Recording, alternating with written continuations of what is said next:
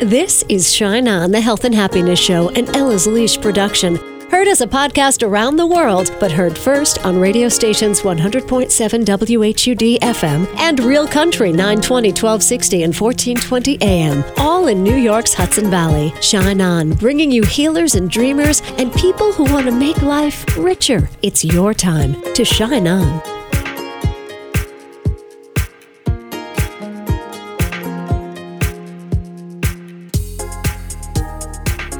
Hi, it's Casey. Thank you so much for tuning in to Shine On. We are going to start with a thought for the day. And this thought from Goethe, who said, "Dream no small dreams, for they have no power to move the hearts of men." Recently, my heart was moved when I found out that a girl with Westchester roots was part of the team whose job it was to land the rover Perseverance on Mars. NASA calls it the 7 minutes of terror. As the rover was landing, there are so many things that can go wrong in those 7 minutes. And there's a beautiful picture of Mallory Leflin. You can search for it on social media, with her hands over her mouth. Someone snapped the picture of her as rover landed, and her mission was successful. Mallory spent years of her life creating the plan to get this piece of equipment she knows so well to do what she knew it could do. 5 years waiting for this moment. What did that feel like? Okay, so I'll try. It's weird. I almost don't have words to explain it because it was so strange. I mean, it was exciting and so scary and nerve-wracking. It was probably the most nervous I've ever been in my entire life. But probably the weirdest part for me is that I've run so many landing tests. So probably in the last 5 years, I've run over 500 landing tests where I saw the same data. So the hardest part for me was, as I was looking at all of the data come down from landing, there was a part of me that was thinking, oh, this is so normal. I see this all the time. And another part of me had to be like, no, but it's real. Like, I couldn't really wrap my head around the fact that what I was seeing was real, and had to just keep reminding myself, this isn't a simulation you're running on your computer. This is actually happening. So it was it's still all kind of crazy. Even now when I think about it, sometimes I have to remind myself it actually happened. But overall, just like exciting and nerve-wracking and scary, just like every emotion rolled into one, kind of. Let's start from that moment and go backwards. You say you had rehearsed that moment for 5 years? So part of my job was designing and then executing major test campaigns on the landing system to make sure that landing would be safe regardless of what happened with the hardware or software. So I was trying to figure out if things break in a certain way or behave in a certain way, what can we survive during landing, and how do I characterize that, and then should we make changes to try to make the system more robust and safer? So we have a lot of different testing environments, going from just completely simulated environments where I can run a landing test directly on my computer, all the way up to we have test beds where we have all of the hardware and avionics and electronics in a test bed, and I can run a landing test using basically all of the guts of the rover. It's just we have like extra copies of all of the hardware, and I can run all these tests on it. So I've run through the landing sequence hundreds and hundreds of times in the last 5 years. So all of the data that we see in real life during landing is very similar to the data that I would see in those tests. Obviously, just in those tests, it's not really happening. Right. What is it you were trying to protect? So we have two things. One is that we try to predict the Martian environment, like the winds and the atmosphere and the dust interactions and things like that. And we obviously have no control over that. So we want to make sure that given any kind of Martian environment, we can try to survive landing. And then the second thing is we have a lot of hardware on board. We have software running on our computers. We have duplicates of any hardware that is critical. And so say a piece of hardware breaks during landing or right before the landing sequence, my job was to try to figure out, could the spacecraft quickly detect the problem, swap to a different piece of hardware, and still land safely? Or another good example, one of the things I worked on for a long time was we have two computers during landing, and you can think of them sort of like a pilot and a co-pilot. But one computer, like the pilot, is executing the landing, and the co-pilot is just there watching. And if anything goes wrong with the pilot, it takes over. So part of my job was designing, like, how do you hand off control between the two computers in a clean way? And how do you make sure, you know, when the main computer truly has a problem and needs to give up, that it appropriately does it and that the other computer takes over. So I would do all sorts of tests where I would throw these different faults into the computers and make sure that the other one could take over and could still land. So it was just kind of a giant test suite of different sorts of faults that could occur during landing and making sure that they were survivable. What is your actual title? So on this project, my title was an Entry, Descent, and Landing Systems Engineer. Okay, so when... Yeah, it's like a really long thing. Yeah, but the whole, you know, entry, descent, and landing, when it landed, all eyes are on you. You can really say, I did it, right? Yeah, I mean, it's weird. So it's like a team of the entry, descent, and landing team, right? The team of people. Yeah, it's weird. It's like our entire job for years was just focused on this one moment. It's the culmination. It's like such a painful anticipation. My gosh, you had to be out of your mind. Yeah, and it's what's also weird, which you don't really think about, and like what I didn't think about until like the week before is that because you're nervous and you're scared and you're excited and you have all these emotions, but you don't realize how much sadness you'll feel because it's been the same group of us working together for. I mean, I've been working on the team, this specific team, for about 5 years. Other people have been on the team longer. And every other team on the project gets to kind of keep going, right? Like, we now have a spacecraft on Mars. There's a team of people operating it. But for us, our job ends, like, very abruptly. And there's this weird sadness of, like, I just kept thinking, what do I do on Monday? Wow. We all just, I mean, there's obviously some work still to do, but all of our jobs completely change right away, which is, it's strange and sad because it's, you know, it's the same group of people you've seen every day and all of a sudden you're done. It's like, I guess, closing night of a Broadway musical, you know, and your family just leaves by the exit door and walks in their separate directions. Yeah, that's exactly like it. All right. And we're going to come back to this point in a minute, but let's go here. How did you get from Croton-on-Hudson to the Jet Propulsion Laboratory in Pasadena? Yes, I grew up in Croton-on-Hudson. I went to like all Croton schools my whole life. And then after graduating from Croton Harmon High School, I went to Georgia Tech in Atlanta and got a degree, a bachelor's degree in aerospace engineering. And then straight out of Georgia Tech, I got a job at NASA JPL. That was in 2013. And immediately started working on the Curiosity rover. It had landed about 6 months before I started at JPL. Started working on the engineering operations team, and then about a year and a half later, I moved over to what was then called Mars 2020, which later became the Perseverance rover. And so I'd been working on Mars 2020 and Perseverance for about 7 years at the time it landed. Straight out of Georgia Tech, you went to JPL. Is that the regular route? I would say it's not atypical. JPL recruits heavily from about 10 to 12 engineering schools around the country, Georgia Tech being one of them. So a group of JPL engineers came to Georgia Tech and interviewed people, and then it's a pretty lengthy interview process in order to get hired.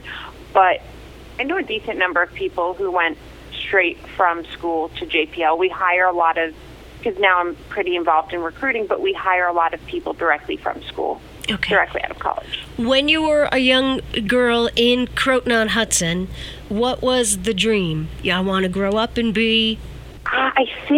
So I remember, I always liked airplanes. I thought for a very long time that I would go into some sort of, and I know for people who aren't in aerospace, it sounds like I ended up in a very close to what I thought I would do, but in terms of technical, they feel, once you're in aerospace, actually once you're in any field, you realize, oh, this is much more vast and varied than I had originally imagined, and I still have so many choices to make. I thought I'd end up working on aircraft, specifically on making commercial aircraft more environmentally efficient. And then once I went out to NASA JPL and did one of my interviews there, I just thought, this is where I need to be. And luckily that worked out for me. I used to go to Umami Cafe, and I saw on the social media you were a hostess there. Yeah, I did that. God, that must have been so long ago. I was there, I think I worked there from age 16 to 18, working for Craig. Mm-hmm. You probably seated me at one point. Yeah, I imagine I did. And yeah, I live in Cold Spring, so I hear you work down the street at the Surprise Lake Camp as well. Oh, I did, yes. I went there. God, I love Surprise Lake Camp. I think I started going there when I was 8, and I went there every summer until I was 18, both as a camper and then working when I was older. Yeah. But yeah, I absolutely loved it, and I loved Cold Spring. Such a great place. Yeah, so say hi to Celia and Cheryl, because I'm going to make sure they listen to this. Oh my gosh, 100% I will. They're great. Such fond memories of both of them. Okay, so Mallory Loughlin of Croton-on-Hudson, now working for NASA. You see people with NASA T-shirts on all the time, but it must feel so good to wear the NASA T-shirt.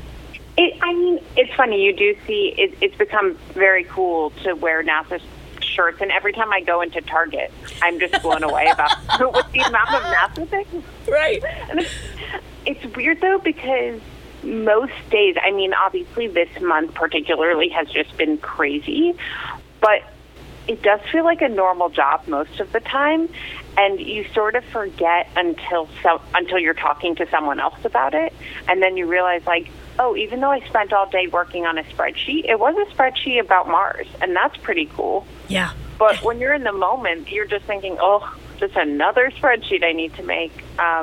So it's kind of nice when you talk to people about it and you sort of get their perspective and you have a bit more where you're like, oh, right, this is actually crazy and cool that I get to do this every day.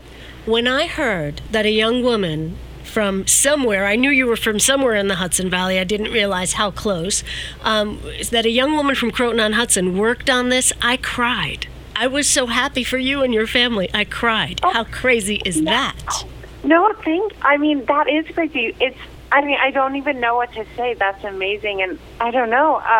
Well, I'm just telling you, you're at a spreadsheet and, all around the world, people see your picture and just say, wow. And you know what the wow means? I think it means thank you. I think it means we know how much you sacrifice to get and work so hard to get where you are, and everybody I speak to just thinks it's the coolest thing in the world, and we all are taking ownership of you. Thank you. Thank you. It's hard. I don't even know what to say, but I really appreciate it because, it's not even, I think people don't realize how much, just in the last, few years, everyone on the project, how much you're asked to sacrifice to make sure you land safely, and you're asked to give up a lot of your life to the spacecraft. It feels like the spacecraft truly feels like a part of my family because I've spent so much time with it. So it's really nice to hear that because you can kind of see the direct impact of what you're doing, which makes it worth it. Good. Now, what kind of mementos are you taking away from this? Do you get anything cool? Are they going to bring you back a Mars rock or something? Do you get anything like that? No, I'm trying to think. We don't bring anything. We will bring back the samples eventually. But in terms of the team, we get, there's a specific badge we get that let you into the building and let you into certain rooms on landing. And you can only get that if you were working on the day of landing in the building. So we get to keep that, which is special. I'm trying to think. There was the mask. Well, we had a mask that we were given, and the shirt we were given, and a few pins and things, which you again only get if you were working on lab in the building on landing. So all of that we get to keep. Good. I guess, memories. Memories. 3 more questions, and I'm going to let you get back to your life in Pasadena. Okay. The first one is, what did you do for self-care during this really challenging, I would imagine, stressful time? How did you take care of yourself? Oh, God, probably poorly. I did a lot of yoga. My coworkers and I are really good friends, so a lot of times I would just call them to vent frustration or nerves or relief. We actually had a wiki page where we would all write down our stress dreams or our nightmares, because we were all having these crazy dreams about not even just crashing on Mars, but just weird dreams that involved Mars or the mission. And you feel a little crazy because a lot of us weren't sleeping very well. We hadn't slept well in months, but there was this collective sharing that it wasn't just you, right? That everyone was sort of feeling it. So we would share a lot of these things. And then I think one of the things I did at the end was, again, because I felt, these people who I'd worked with for 5 years, we felt like family. I made everyone every night I just worked on swag bags, where I made people a bunch of things, and every night I would write a letter to someone about how much I appreciated working with them over the years, and then I just gave it to them before we landed. Aww. And that sort of felt to me as kind of the way of letting go and just acknowledging that this was a really big moment for everyone, and I wasn't sure, how to really sum it all up, but I felt like being able to kind of part ways and give people, just a letter at the end was sort of how I did self-care. But to be honest, it was mentally exhausting and physically exhausting, and I'm not really sure, looking back, I'm sure there were better ways to do it. Haven't yet figured it out. Before the next one, I should probably figure it out. All right. Silly question. Did you watch Hilary Swank in a Way on Netflix? No, I haven't yet. I have a list of things that I need to watch. I just had no time. Okay. Do you think I should? I don't know, because there's no season 2. Okay. My parents also told me I should watch it, and I said, okay, I just need a few months. All right. Yeah. You've had enough Mars for a while. Yeah. Right, take a break. You don't need to watch the stress that she went through trying to get to Mars after you just did what you did, getting the rover Perseverance to Mars. So now, the million-dollar question is, what do you do now? What are you going to do after all the loose ends are tied up with this job?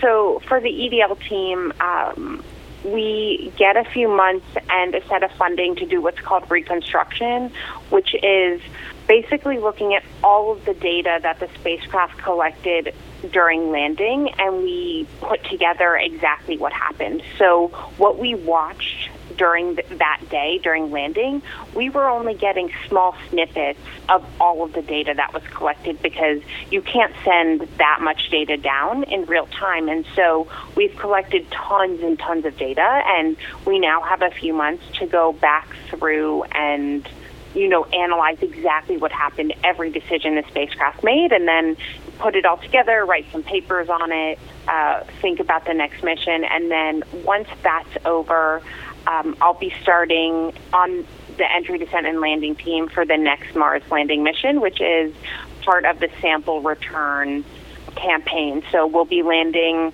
another rover on Mars sometime in the next decade, and I'll start working on that. All right. Have you ever considered space travel yourself, like getting in the suit and being an astronaut? Was that ever part of your plan? I think, so growing up, definitely, there's always that. I was always really freaked out. I'm pretty short, and I was always freaked out that I would never grow to the height of whatever the minimum requirement was to be an astronaut. I remember looking that up all the time, and then going to the doctor all the time to try to see if I had reached that point yet. Mm-hmm. But I think as time has gone on, at JPL we only do robotic missions, not human missions, and I've sort of fallen in love with the idea of the robots we send places. So it definitely felt like a dream when I was younger to go to space, but that's sort of faded over time, and now I just like the idea of sending robots. Do you fall? I'm happy for someone else to go. Yes. Do you fall in love with these robots? Yeah, that's going to sound crazy, but yeah, they feel like people. Like, I kid you not, because when you're testing, and we have hundreds of people who run all different kinds of test campaigns, you basically sit in a big lab, and you're looking at a bunch of computers, which you're essentially looking into the brain of the spacecraft, and it can be like you in that room alone just with the spacecraft for 8 hours. Mm-hmm. And you do that all the time. So you feel like you really know it, and you can predict its behavior. I mean, I don't know if this is going to sound crazy, but it's it turns sort of into a person, and it becomes part of your family, and your whole life sort of revolves around it. And then I had to prepare myself. One of the things I was really scared about, beyond just if we didn't succeed in landing, both from a technical perspective and what that meant for NASA and JPL and my next job and everything like that, but I thought to myself, I'll have to grieve, the way you would grieve over someone you know. I was mentally preparing for, what would it be if we lost the spacecraft? Because, you fall in love with it. It becomes a part of your family. So, yeah. I mean, I think you spend enough time with anything. Whenever I talk about it with people, I can't tell if if I'm sounding a bit, out there or crazy, but it's just, you spend so much time with something, you truly just, it's no longer just metal and code, right? It takes on a life of its own. It has a personality. You just feel like you really know it. Yeah, you built it. You put yourself into it. That's why I asked the question, because if my baby was up on Mars roaming around by itself right now, I'd be, concerned. Yeah, it's on the previous mission. So when Curiosity was built, people were truly designing it, from scratch. And one of my mentors told me, a decade later, he said, he was leaving the project, I was joining the project, and he said, this is my baby, this is my child, don't let anything happen to it. And, that's one of the first things someone said to me when I joined JPL, and you're like, oh, God, you have this reaction, oh, that's a really serious thing to say to someone. Right. For me, it felt less like a child and more like a friend, because the Perseverance design was inherited, a lot of it, from Curiosity. So when I started working on Perseverance, it was very much a fully formed spacecraft. We obviously still had so much work to do, but we weren't starting from scratch. We weren't designing it just straight on a whiteboard and then building it. We so much of it already existed, and we had to, try to make it better and improve it, but still keep it the same and keep it safe. So it felt sort of fully formed when I started working on it. Mm-hmm. So I always felt instead of seeing it as a child, which a lot of people can sometimes do, I saw it more just as a friend. Ah, beautiful. Beautiful. Well, you have actual family who thinks of you as their child listening in Croton-on-Hudson. So what do you want to say to your family back there? Oh, I mean, probably just thank you. I mean, they've put up with me not answering phone calls for, they've definitely gone through, especially in the last year, everything in my life was sort of on a back burner so we could get this mission done safely. So probably just thank you for hanging in there while I did that, and supporting me my whole life. But particularly this last year, I think, was harder on everyone. And when they see people in those $17.99 Target NASA T-shirts, they can say, hey, my daughter's got a real one. My parents are real talkers, and I'm sure they say that to everyone. They're proud. As well they should be. Mallory Leflin, part of the team that landed the rover Perseverance on Mars. Such a great thrill for me to talk to her about what it was all about. Thank you so much for tuning in to Shine On. Please join us for the free Zoom call Sundays at 11 and find out about what's new with the foundation Let It Shine Inc. at Casey.co. And our final thought for the day is from Leonardo da Vinci, who said, "For once you have tasted flight, you will walk the earth with your eyes turned skywards, for there you have been, and there you will long to return." Shine on.